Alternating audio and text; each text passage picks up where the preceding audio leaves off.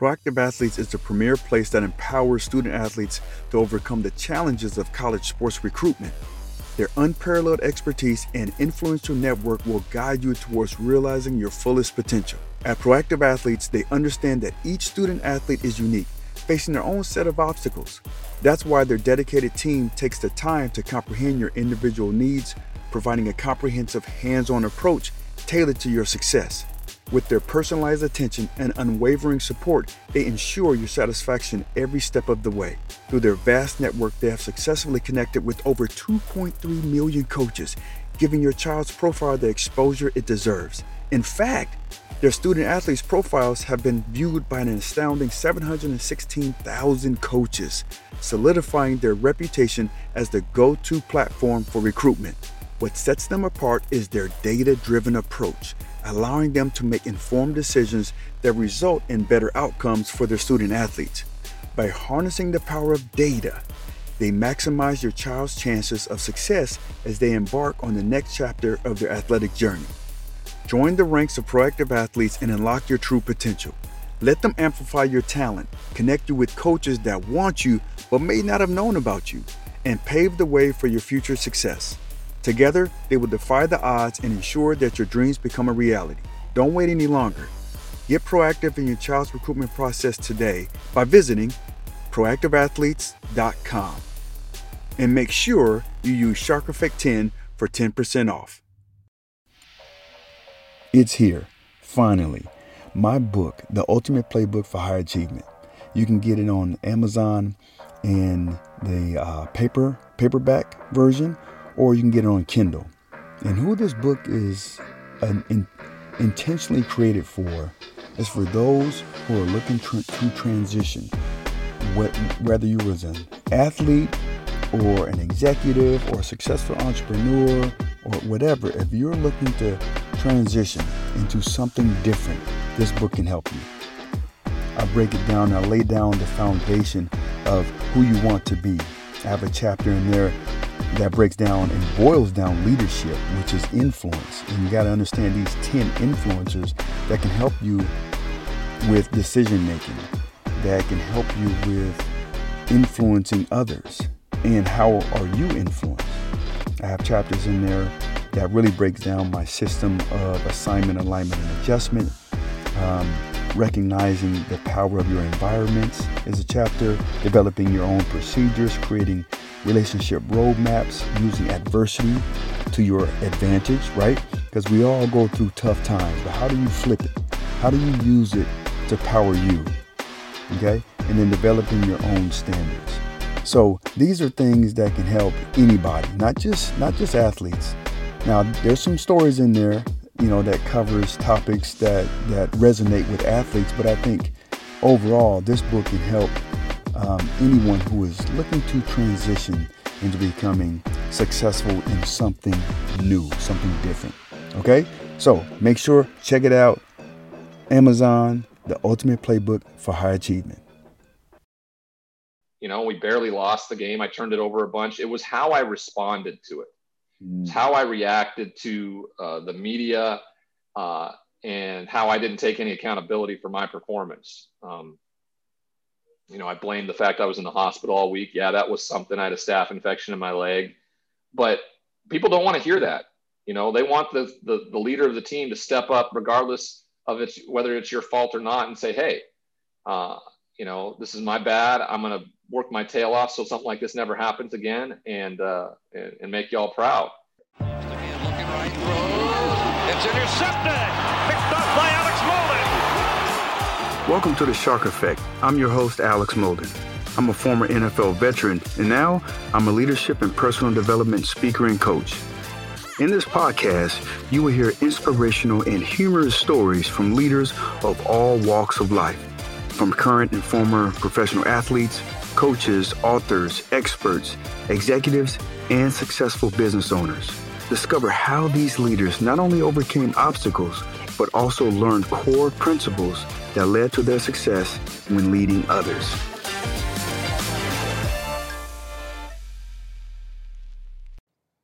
Hey, welcome to the Shark Effect. This is your host, Alex Molden, once again coming to you.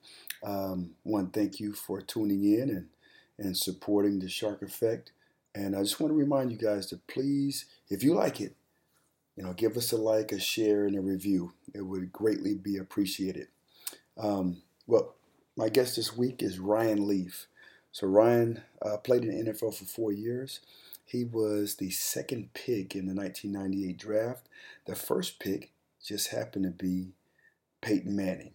So if you don't know about Ryan's story, I'm just going to give a quick overview, and then we're going to have a great listen because it's a phenomenal story, and it's a story filled with setbacks, self-inflicted wounds, addiction, and the road to recovery.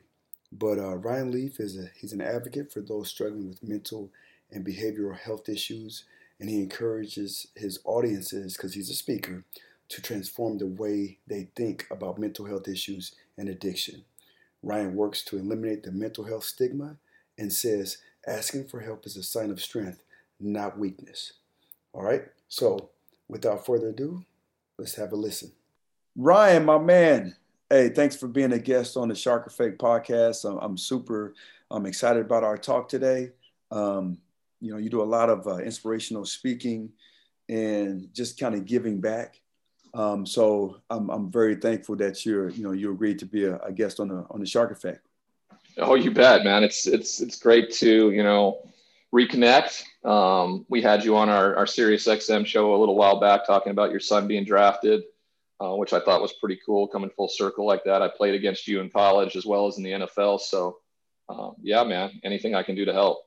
Well, that's cool. Well, thank you. Well, can you give us, me and my listeners, just a little, background of you, where you from?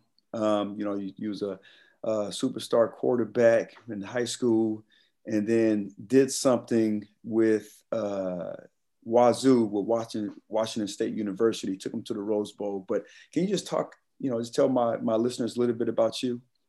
Yeah. I'm from a small town in Montana. Great Falls, it's called, and kind of give you some perspective. I'm the only Montanan who's ever been drafted in the first round of the NFL draft. So there are more first round draft picks in the Molden family than the whole state of Montana ever. All right. That's a good way to put it. I usually use Manning. I usually use the Mannings as an example of more first round draft picks in the Manning family than the whole state of Montana. But hey, it's true. I grew up with a great family. Was incredibly competitive. Didn't drink or use drugs. Was just extremely hyper focused on being a professional athlete. Was my dream. Recruited by most of everybody, went to Washington State because of Mike Price and what he had just done with Drew Bledsoe at Washington State. And it was, best decision I made. Did something that hadn't been done in 67 years, and that's take a Washington State team to a Rose Bowl. In 1994, when I was a freshman, I watched your Oregon Ducks go to a Rose Bowl, and I just remember thinking, we can do that. And I made a promise to a bunch of my teammates and my coaches. I said, we're not going back there until we play in that game. And a bunch of us worked in communications and were asked to go down to work during the Rose Bowl for ABC because of our communications school. And a bunch of us were just like, no, we're not going. We're not going until we go as a team and play in that thing. And sure enough, we got to experience something that hadn't been done in 67 years. Pretty amazing. Greatest 4 years of my life as an athlete. That's for sure. That's something. And then, you parlayed that being a highly sought after quarterback, and you come out in the 1998 NFL draft, and it was you and Peyton Manning. Oh yeah. And I remember hearing, everything about you guys, your cannon, your arm, and, knowledge, and who was going to pick where, who was going to go where. And Peyton ended up getting drafted the first pick, and you were second. Can you take my listeners just like the amount of, I guess, like that stress that kind of comes along with being picked, not just in the first round, but like in the top three picks. How much is that, like the stress that comes along with that, or I should say the expectations? Well, at the time, I thought it was how it was supposed to be. I thought I was the best football player out there. I did. Mm-hmm. So I had the same kind of expectations. I expected to walk into whatever organization I was drafted by and pick up right where I left off in college. And that's just, wrecking havoc and just running through defenses. I just, for my naivete, thought I was going to be as easy as it was. And when I say easy, I don't mean that I didn't have to work extremely hard for where I got. It's just you got to a point in college where there's a reason why you're the number 1 or number 2 pick overall, because you're really, really talented and you're really, really good.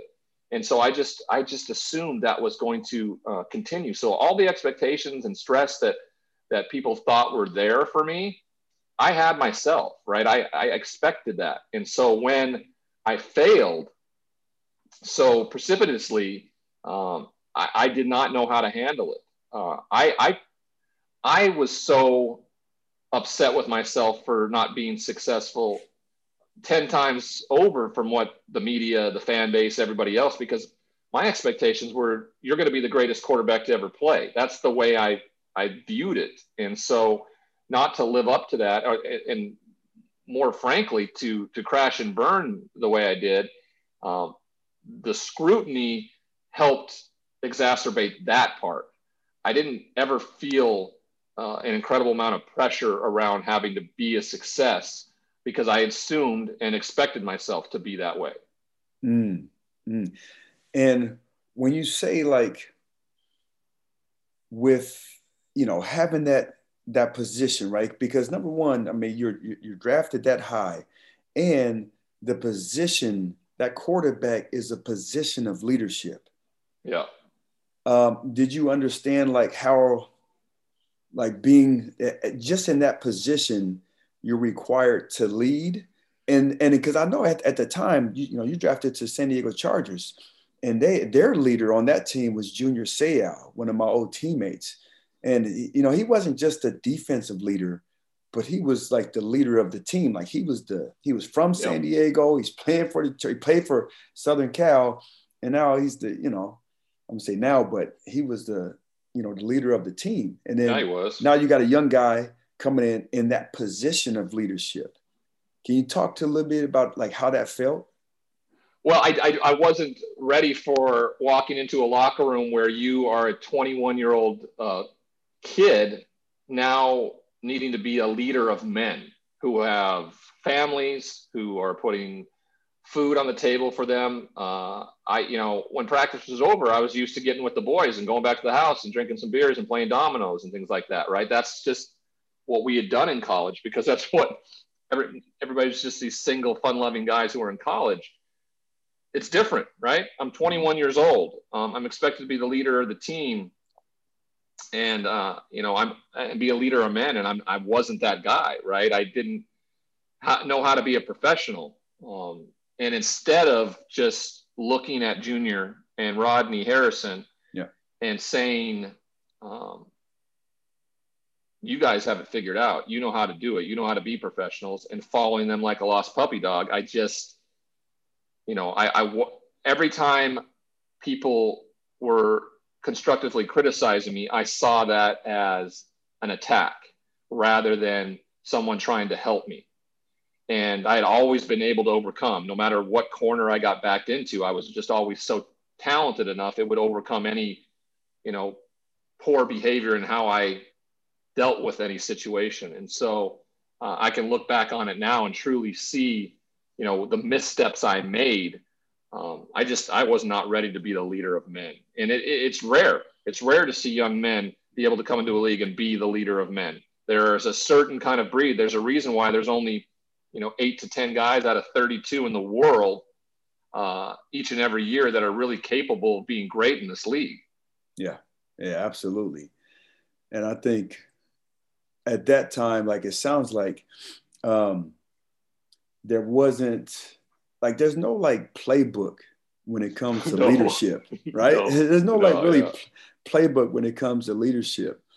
And, you know, for a young guy to come in, and it sounds like, man, did you start it? It sounds like you were like being, like you took those criticism either from, I'm just saying, from the players as an attack on yourself, right? Like were you taking the coaching or the stuff that's coming from your players? Did you take it personally? Yeah, I've always taken criticism personally. Like, you know, I grew up really shamed by my family and by the public, right? My local community, I was kind of ahead of my time. You know, Jalen Rose was my hero. You know, not Joe Montana, right? I wanted to be like the Fab Five, you know, and it's kind of how I behaved, and it ultimately got me out of that small state and got me to a place where I needed to get to be successful, and that's why I was so well received at Washington State and at the collegiate level. But in that little hometown, I was shamed for a long, long time because of how I behaved and who I was, and it was a shameful feeling. So that's PTSD. That's post-traumatic stress stuff, right? Where you were triggered by those things when it comes. And a big part of that was the media. I always felt shamed by the media. So therefore I had a really confrontational and chaotic relationship with them forever. If they wrote anything poorly about me or were critical of me, they went on a list, right? They were, so I never was truly able to, you know, when coaches would do it, I liked confrontational coaches. I had a high school coach that was highly confrontational, and I liked that. I respected him for that. I had a very confrontational head coach in football in college, and we got along so well. And then had a really good one in Kevin Gilbride at the beginning of my career in the NFL. Unfortunately, they fired him because of his confrontational relationship with the media and ownership there, and they brought in a guy that was absolutely the most unconfrontational coach you can imagine. His name was Mike Riley. He came from Oregon State. That's right. Yeah. And it was not a good fit. And you know, sometimes it's a matter. You know, I look at the common variable in all of these things, and it's always been me, right? So I know that my issues were the one that ultimately overcame everything to take them down the road that they went. But you know, there's a reason why I was so successful as well, because I was supported and so well coached for so long. Mm-hmm. Yeah, absolutely. I think, you know, you kind of touch on something where it's, number one, you took ownership of it. You know, you're saying like the common denominator was you. Did you think like that when you were playing though? Like when you was a 21, 22, 23-year-old, did you take it like, hey, yo, it's my fault, or I'm the common denominator? Yeah. Or did that come later in life? That it had to come later in life, after I had just been humbled to the point that I was. You know, I wasn't the guy that said, you know, I messed up, it's my fault, I'll fix it. I was the guy that I pointed fingers, I blamed others, I didn't take personal responsibility or any sort of accountability. I just thought I would compete because that's what I was good at, and ultimately, I'm a fucking stud, you're a piece of shit, and I'm gonna own you when this is all said and done. That's how and it worked for so long in my life that I just assumed, why wouldn't it work now? But when you make it to that level, when it is the absolute best of the absolute best of the absolute best, it's not good enough. You have to be willing to take things in, to change, to evolve, because it's just not good enough. You know, you didn't make it here on your own, even though you think you had in a lot of instances. That's what's so great about NFL football, is it takes everybody. You've been a part of teams that have been successful and ones that haven't. And it's when every player on that team is functioning at the best possible level they can together is when you are super successful. Sometimes you have individuals who can change the environment. Peyton Manning was one of those guys. He could walk into an environment in Indianapolis and change it. He just didn't become part of the environment. He actually changed the environment. And that's what great quarterbacks and leaders are able to do. Yeah, that's a good point. Tell me, man, like when you look at your career, whether it was beginning, the middle, or the end, man, where was there like crossroads that started to come along, and it's like, man, it started to kind of derail you? When was that moment? I don't know if there was actually I can look back and look at the moment of when I yelled at the reporter after the Kansas City performance. I played bad. It was the worst football game of my career, but it wasn't career ending, right? I mean, yeah. It was a downpour rainstorm. Rich Gannon, who would go on and be an MVP of this league for the Oakland Raiders, he had a terrible day too. We barely lost the game. I turned it over a bunch. It was how I responded to it. It's how I reacted to the media and how I didn't take any accountability for my performance. I blamed the fact I was in the hospital all week. Yeah, that was something. I had a staph infection in my leg. But people don't want to hear that. They want the leader of the team to step up regardless of whether it's your fault or not and say, hey, this is my bad. I'm going to work my tail off so something like this never happens again and make y'all proud. I didn't. I yelled at a reporter for writing an article the day before. I tried to show him how big of a man I was. That's to intimidate. I looked like a petulant child, and it was at the dawn of the internet and viral videos, and it became a caricature of me. And how I responded every day after that, how I dealt with the media, how I dealt with my teammates, how I dealt with ownership, those types of things. I wish I could go back and look at videos of myself because I know how I behaved, and I would just be so embarrassed that a so-called grown man could behave that way. But I had everything that I thought made me a success: money, power, and prestige, and that no one was going to tell me a thing, and that I was right. And I can't believe that's the honest to God truth. I deal with it every day because I work in the college athletics and some entitlement situations with players that are going to the next level and with people in recovery. And I witnessed it firsthand, and I just think, I'm like, a lot of times when I hear somebody say something and that sounds like asshole Ryan 1999, that throws some red flags up. That's what that sounds like. And then I think like, oh my God, it must have been just so difficult to deal with me. I can't believe I made it that difficult when I had everything in the palm of my hand of what I wanted to accomplish. And that was to be a professional football player and compete at the highest level possible. Yeah, man. So I talk about when we both are speakers, you travel all over, speaking on different topics, and I'm on just kind of share like what my son, so you came and you spoke with the University of Washington Husky football team a couple of years ago, and my son was in the audience, Elijah, and I just remember him, after that talk, and we're both speakers, and we talk on different subjects, and both having a football background, but what we want to do, like if it's just one thing, if it's one thing or even one person, like the message that you want them to get from it, like he got it. And he said, man, that Pops, he said, man, he was such a powerful speaker in his message. And I was just like, I was blown away. And I wanted, just have you kind of talk a little bit about, life, after football, and how did that look like? Because I know there's some winding paths in there. Well, what it turned out is that I was dealing with a mental illness. For how long, I don't know, right? I was at this point severely depressed, and I was in my final stop in the NFL was with the Seattle Seahawks.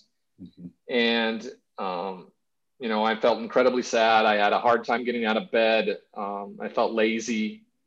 And instead of going into Mike Holmgren's office and telling him all these things, I just phoned and said, I quit.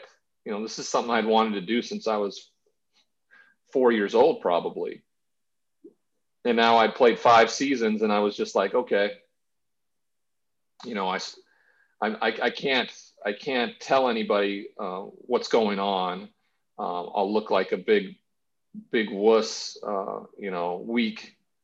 I'm supposed to be the big, strong football player and quarterback. And also I wasn't going to be the starter. And I was like, I'd always been the starter. For me, that was almost as demeaning as anything else. So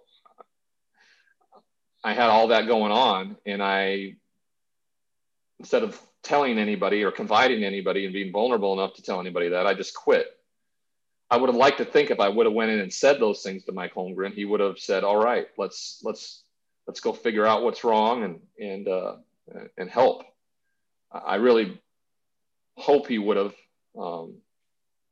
I think there's evidence to the contrary that in the NFL, when you expose yourself in any way, shape, or form like that, especially during our tenure of playing, it doesn't go over very well. You're kind of called names, and you're most likely jettisoned out of the league pretty quick. So I just thought the best answer for me was to quit, not be criticized anymore. And I would just, I could ride off into the sunset in my own way, because I still had all the things that made me a success, and that's money, power, and prestige, like I talked about. The prestige was a little bit tarnished now, but hey,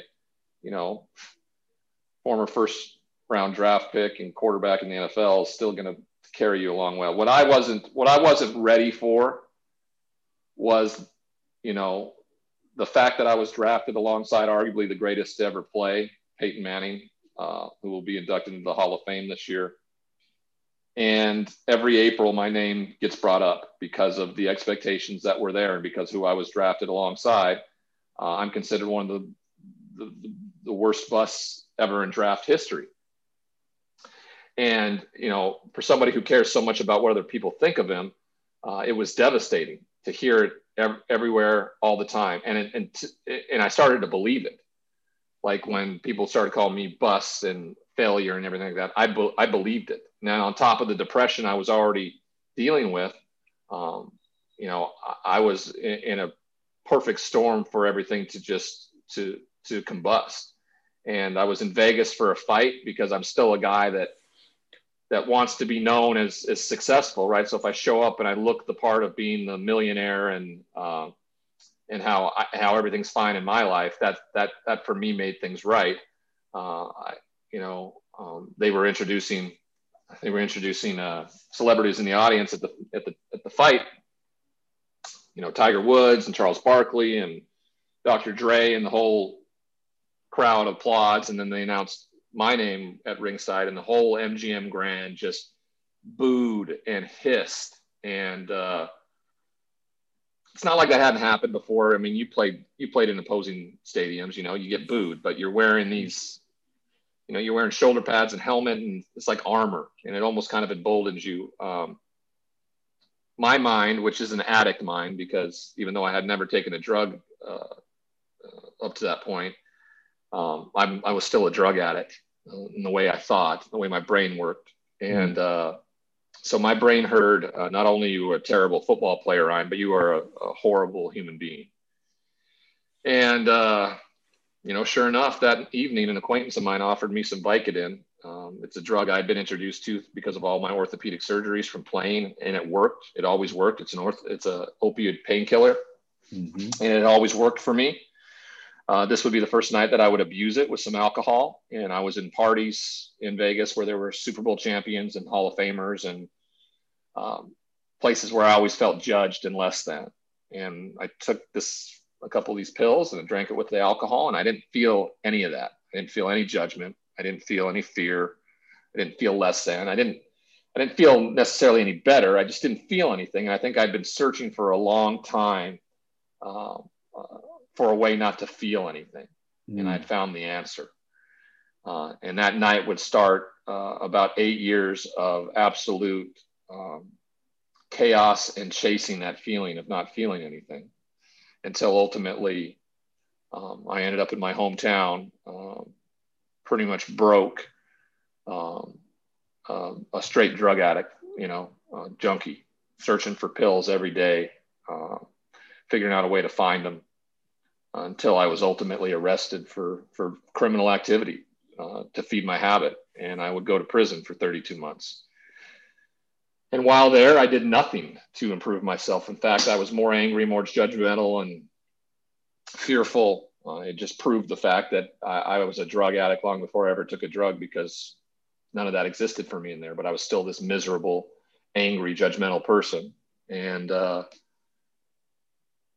luckily for me, my higher power showed up in the form of my roommate. He was a Afghan-Iraqi war veteran who had made amends for what he'd done, and tried to better himself every day he was in there. And he must have felt comfortable enough one day where he confronted me about my poor attitude, poor behavior, and understanding that I had value, not only for the men in there, but for when I got out. Because he said, "Ryan, you're going to get out at some point. A lot of these men in here won't. What are you going to do with that?" And so he suggested I go down to the prison library with him and help prisoners learn how to read who didn't know how to read. I have had many of those come to Jesus moments in my life, coaches, mentors, family. For whatever reason, I didn't listen. Maybe because the substance had been out of my system long enough, but I acquiesced. I went with him. I did it begrudgingly still. I remember walking down the hallway in my red jumpsuit thinking, this is stupid. This isn't going to help me. Doesn't he know how important I am? The irony of that is the guy in the red jumpsuit walking down a hallway in prison still thinks he's important. And I walked into this room where there were 50-year-old men who in a place where you're supposed to show no vulnerability, be vulnerable and look at me and say, "Hey, I need help. Can you help me learn how to, help me read?" And I don't think I'd ever heard another man say that in my lifetime, ever. Growing up in Montana with a cowboy culture that exists around ranchers and everything like that. My grandfather was one. I grew up on a farm, farming community. And then you walk into locker rooms and we never hear our peers in locker rooms, especially during our generation, Alex, where they say, "Hey, I'm really struggling here. Can somebody help me?" We've just never heard it. So I think it's the first time I'd ever heard it, and it really changed my perspective on things. And I continued to go back and help these guys. And of course, it turns out they're helping me in return, because we're both in this terrible place, prison, and we're both being vulnerable with one another and trying to help each other through an incredibly adverse time. And I noticed things starting to change. I noticed after a couple of weeks and a month, I'm more personable. I'm talking to my family. I'm sleeping better. And I realized that I was being of service to another human being for the first time in my life. I used to think what I did on Saturdays and Sundays was me being of service, which is absurd. But also, if you don't keep doing it, right? If I went for one day and never went back, nothing would have changed. I would have been the same individual I'd always been. But it's like practice. If you don't practice and practice and practice, when the big moment and the big game happens, you're not going to be prepared, not going to be ready to execute and do it well. So a few months passed. I'm now the TA for the substance abuse counselor. And I just know that it's going to have to be the foundation of who I am when I get out, or nothing was going to change. And then I walked out of that prison on December 3rd, 2014. The only two people there to pick me up were my mom and dad, who unconditionally loved me. They didn't care if I was a famous football playing son or anything. They just wanted me to be safe and happy and at peace. And as we drove away, I didn't have any idea what was about to happen. Had no resources, didn't have any job opportunities, had a credit score of like 500. Women weren't lined up around the corner to date me. I just had nothing. I had this hope that had come from the work I had done in prison there. And so I followed that each and every day, one day at a time, until, the promises started to happen. And And that is a promise that if you do the next right thing, amazing things can happen. And that's what has transpired over the last 9 years for me. Simply doing that, not looking too far into the future or ever looking in the past anymore, other than to remind myself that, hey, if you don't do the next right thing, this is where you go. This is where your best thinking takes you, to a prison cell. So you need help. You need to surrender. You need to accept help, and you need to be of service to others. And that has been the life's mission for the last 9 years for me. Continue to make it not about myself, but to make it about other people. And that tends to lead to good things for me. It's an interesting concept, one that doesn't cost you a thing, to be self-deprecating about your past, to be accountable about what's gone on, and to be honest. It doesn't cost you a thing, and it gives you so much. And I found that to be true. And so when someone like you, former colleague and peer of mine, part of the NFL Brotherhood, reaches out and wants to have a dialogue, I mean, that's what it's all about. It really is. It's exactly what I hope for, because none of my peers who I ever played with use the word bust. It's always the media, and it's always fans, because you and I both know how extremely difficult it is to get where we got and to do what we did. And if we ever looked in the mirror once and saw ourselves as a failure, it would be an absolute lie. And it's important to be a support for one another. So that's exactly what my career has looked like since the NFL, and really post prison.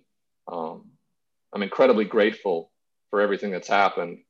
I didn't think I'd ever be able to say I was grateful for having spent 32 months in prison, but I am. I'm grateful. I don't recommend it, but I'm incredibly grateful for it. Such a powerful story, Ryan. And, for my listeners, this is somebody who's been to the mountaintop, yeah, and who also has been in the valley, and who's come out for the better. Now, there's a couple of foundational principles, I believe, that are in what you just heard from Ryan. And I talk about it often with my alignment, assignment, and adjustment. And it sounds like, Ryan, like your assignment has shifted, where it was playing football, but then at the end of the day, the bottom line, and you learn that from your cellmate, is helping others. Yeah. And it's what it's all about, because it could absolutely. It could never be, this is the best way I look at it. It could never be about me again. It had to be about other human beings.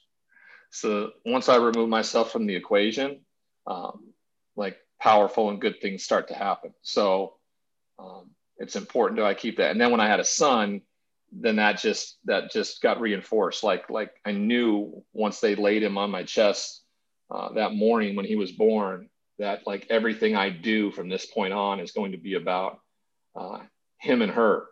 No longer like this selflessness, just this wave of selflessness just floods you. And it's something that you'll never understand until you become a parent, I think is the best way to put it. Absolutely. That's why I got 8. Man, I don't know. I have no idea what to do being a father of one. You are a special individual, dude. Sir. That's the having one is the toughest, but like all that selflessness, it just keeps on flooding. Yeah. Ryan, so I just talked about alignment and your assignment. Like it sounds like you are dead on with your assignment. I'm interested to hear, like, what is your alignment? Meaning, what is your foundation now, as opposed to in your past? Is it family? Is it faith? Is it career? It's accountability, community, and spirituality. I think is those 3 pillars. That's what leads to it. Accountability is flat out understanding that, owning your stuff, no matter what that looks like. even when people think you've turned your life around and things are better and everything like that, you're still human. You're still a flawed human being trying to be better every day, and understanding that. So that's where the accountability piece comes in. I think that's the forefront of everything for me. Spirituality is the understanding of something greater than me out there. I think for the longest time, I just saw myself as so much more important than everybody else. But I'm not necessarily religious. I kind of steal from all religions, all the good parts. And the best part I can think of is that there is a God and I'm not it, is the best way to view my spirituality. And then community, for the longest time, I thought I was better than everybody else in my drug addiction. I distanced myself and I isolated. I didn't want anybody to know about it. And now I'm part of a community that just grows larger and larger and larger. I didn't for the longest time feel like I deserved to be, in the NFL brotherhood, because I didn't live up to expectations. I wasn't successful in my mind. The average length of a career is 2.8 years. I played 5. I mean, that's something to be said. Yeah. I mean, it's so weird how you look at things through the optics of how others view it. And I started to believe in that. In the community that I've built, and I continue to build, and it grows and grows and grows. It just so happens I do a Sirius XM radio show. You come on to talk about the great accomplishment of your son and, of course, your career. And that stems into a relationship with you and I once again, and something like this. So those are the things. Those are the interconnections. That's the community that I'm talking about in terms of what my alignment looks like. If I align myself with my accountability, my spirituality, and community, then my assignment, my forward motion is already dictated for me. I don't have to figure anything out. It's kind of laid out in front of me, and I can follow that path. I love that. And then, like, talking about your story, man, the adjustments that needed to be made in your character. And for a lot of us, it takes a long time, especially if you've had a certain amount of success and your abilities can kind of cover up those mishaps in your character. And you finally had that, from listening to you, come straight ahead when that interaction with your cellmate, after you start to get to know you, and then just end up confronting you about that. And then from listening to you, it seemed like, man, that was an adjustment that needed to be made. And maybe, like, in that environment, that's exactly what you needed. Because if you would have kept on going the way you were going, you might not be here. In different environments, and the most growth comes from not when the environments, when things are perfect, when things are nice. The most growth comes when you're at your lowest. All right. I've learned a lot in this, from my career, my football career, from the injuries. I've learned so much when I'm at my lowest point. And so I think want to hear a little bit about the different adjustments that you made in your life. Well, the biggest adjustment is being accountable, looking in the mirror and going, okay, Ryan, you're here because of what you've done, not anybody else. And once you can remove anybody else's blame and stop playing the victim in anything, there's nothing that can stop you from moving forward, because you can't blame anybody else but yourself, right? You are in control. You have a choice to deal with any situation in a healthy, positive way or in a negative and toxic one. The healthy, positive choice is harder. The negative and toxic one is easier. It's easy to blame and be fearful and anger and all those things that exist. It's harder to take the high road and make it about love. And so that's been the shift. That's been the change, fully understanding that I actually control my situation, where in a world that takes so much control away from you, this is something that you truly can dictate, and makes you feel like you have a say. You do your part, you be part of the solution, and then you stay out of the result, because you can't control that. You can't control how other people are going to behave, act, speak, any of those things. You can just do your part. And so when I do that, I'm able to lay my head down at night, and feel like I did everything I could today. And if I didn't, and there were things that I messed up on or need to make amends for, that's a different perspective than I've ever had either. You know, the willingness to actually address yourself and have some self-awareness. Those are the things that have shifted and changed over the last 9 years, definitely. Yeah, that's good. Ryan, what's the most important lesson you can give young athletes from your story, like the takeaway from it? That just because you're a great athlete doesn't make you a good person. And if you build that foundation first, I guarantee you that the other will follow. I really, really do. Also, the idea that about making it about somebody else. Like, everybody's going to make everything about you. It's always going to be about you. This pedestal is going to rise. The consequences aren't going to necessarily be as severe when you mess up. There's going to be a lot of enablers.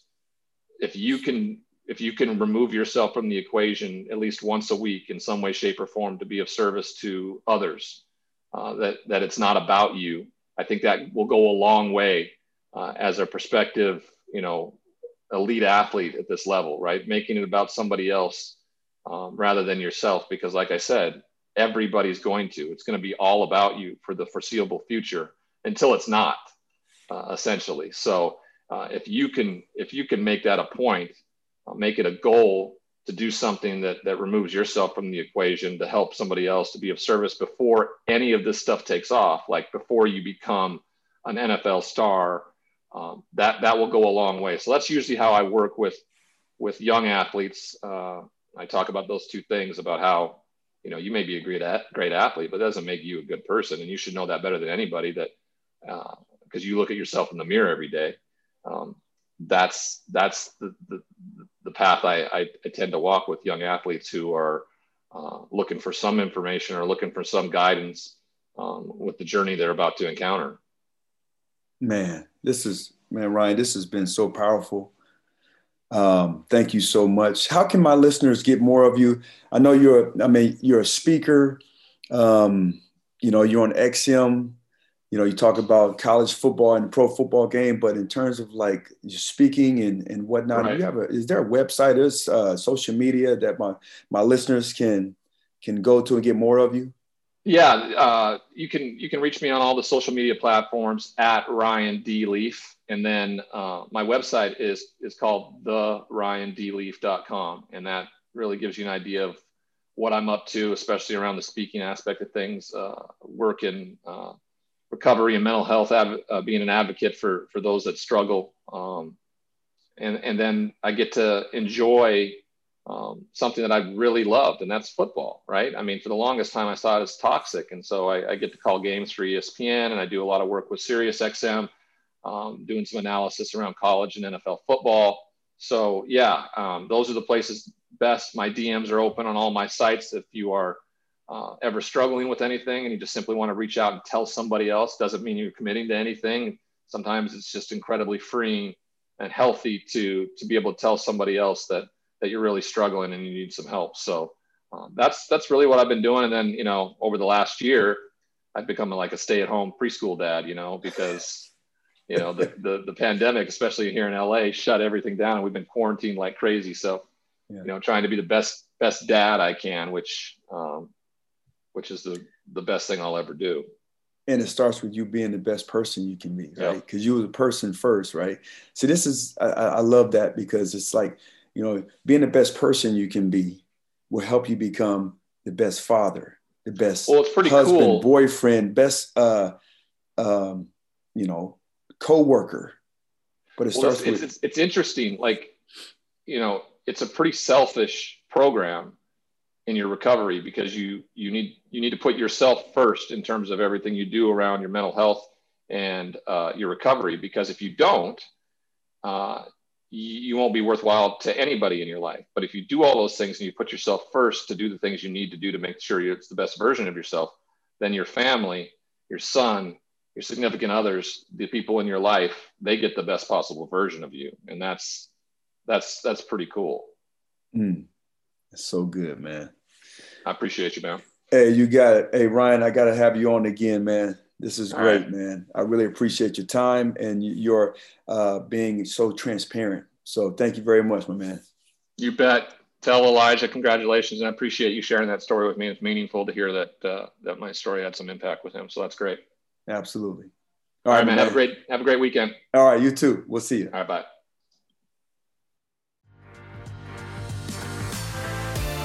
Thanks for listening to this week's episode of the Shark Effect Podcast. If you enjoyed what you heard today, please share it with a friend.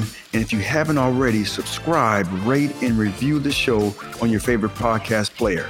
If you have any questions, comments, or feedback for us, you can reach me directly at thesharkeffect.com. Thanks for listening.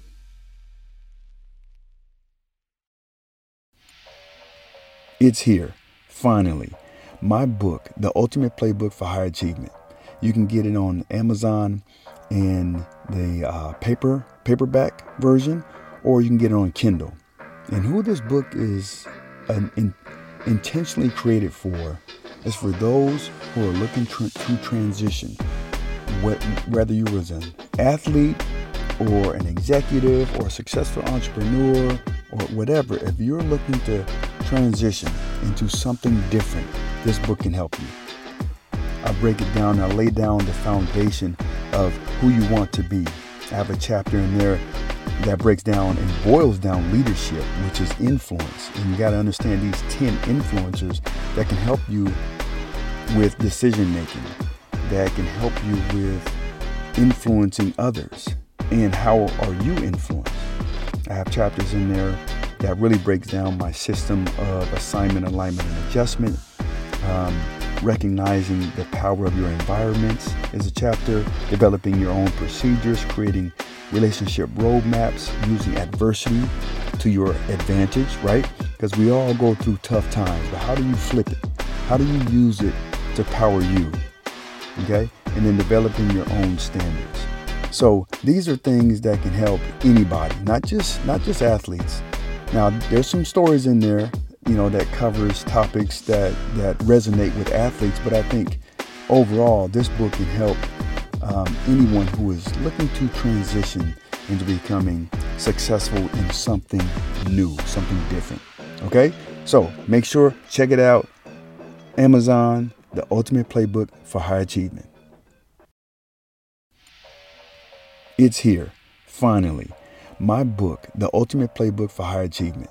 You can get it on Amazon in the paperback version, or you can get it on Kindle. And who this book is intentionally created for is for those who are looking to transition, whether you was an athlete or an executive or a successful entrepreneur or whatever. If you're looking to transition into something different, this book can help you. I break it down. I lay down the foundation of who you want to be. I have a chapter in there that breaks down and boils down leadership, which is influence. And you got to understand these 10 influencers that can help you with decision making, that can help you with influencing others. And how are you influenced? I have chapters in there that really breaks down my system of assignment, alignment, and adjustment. Recognizing the power of your environments is a chapter. Developing your own procedures, creating relationship roadmaps, using adversity to your advantage, right? Because we all go through tough times, but how do you flip it? How do you use it to power you? Okay? And then developing your own standards. So these are things that can help anybody, not just athletes. Now, there's some stories in there that covers topics that resonate with athletes. But I think overall, this book can help anyone who is looking to transition into becoming successful in something new, something different. Okay? So make sure, check it out. Amazon, The Ultimate Playbook for High Achievement.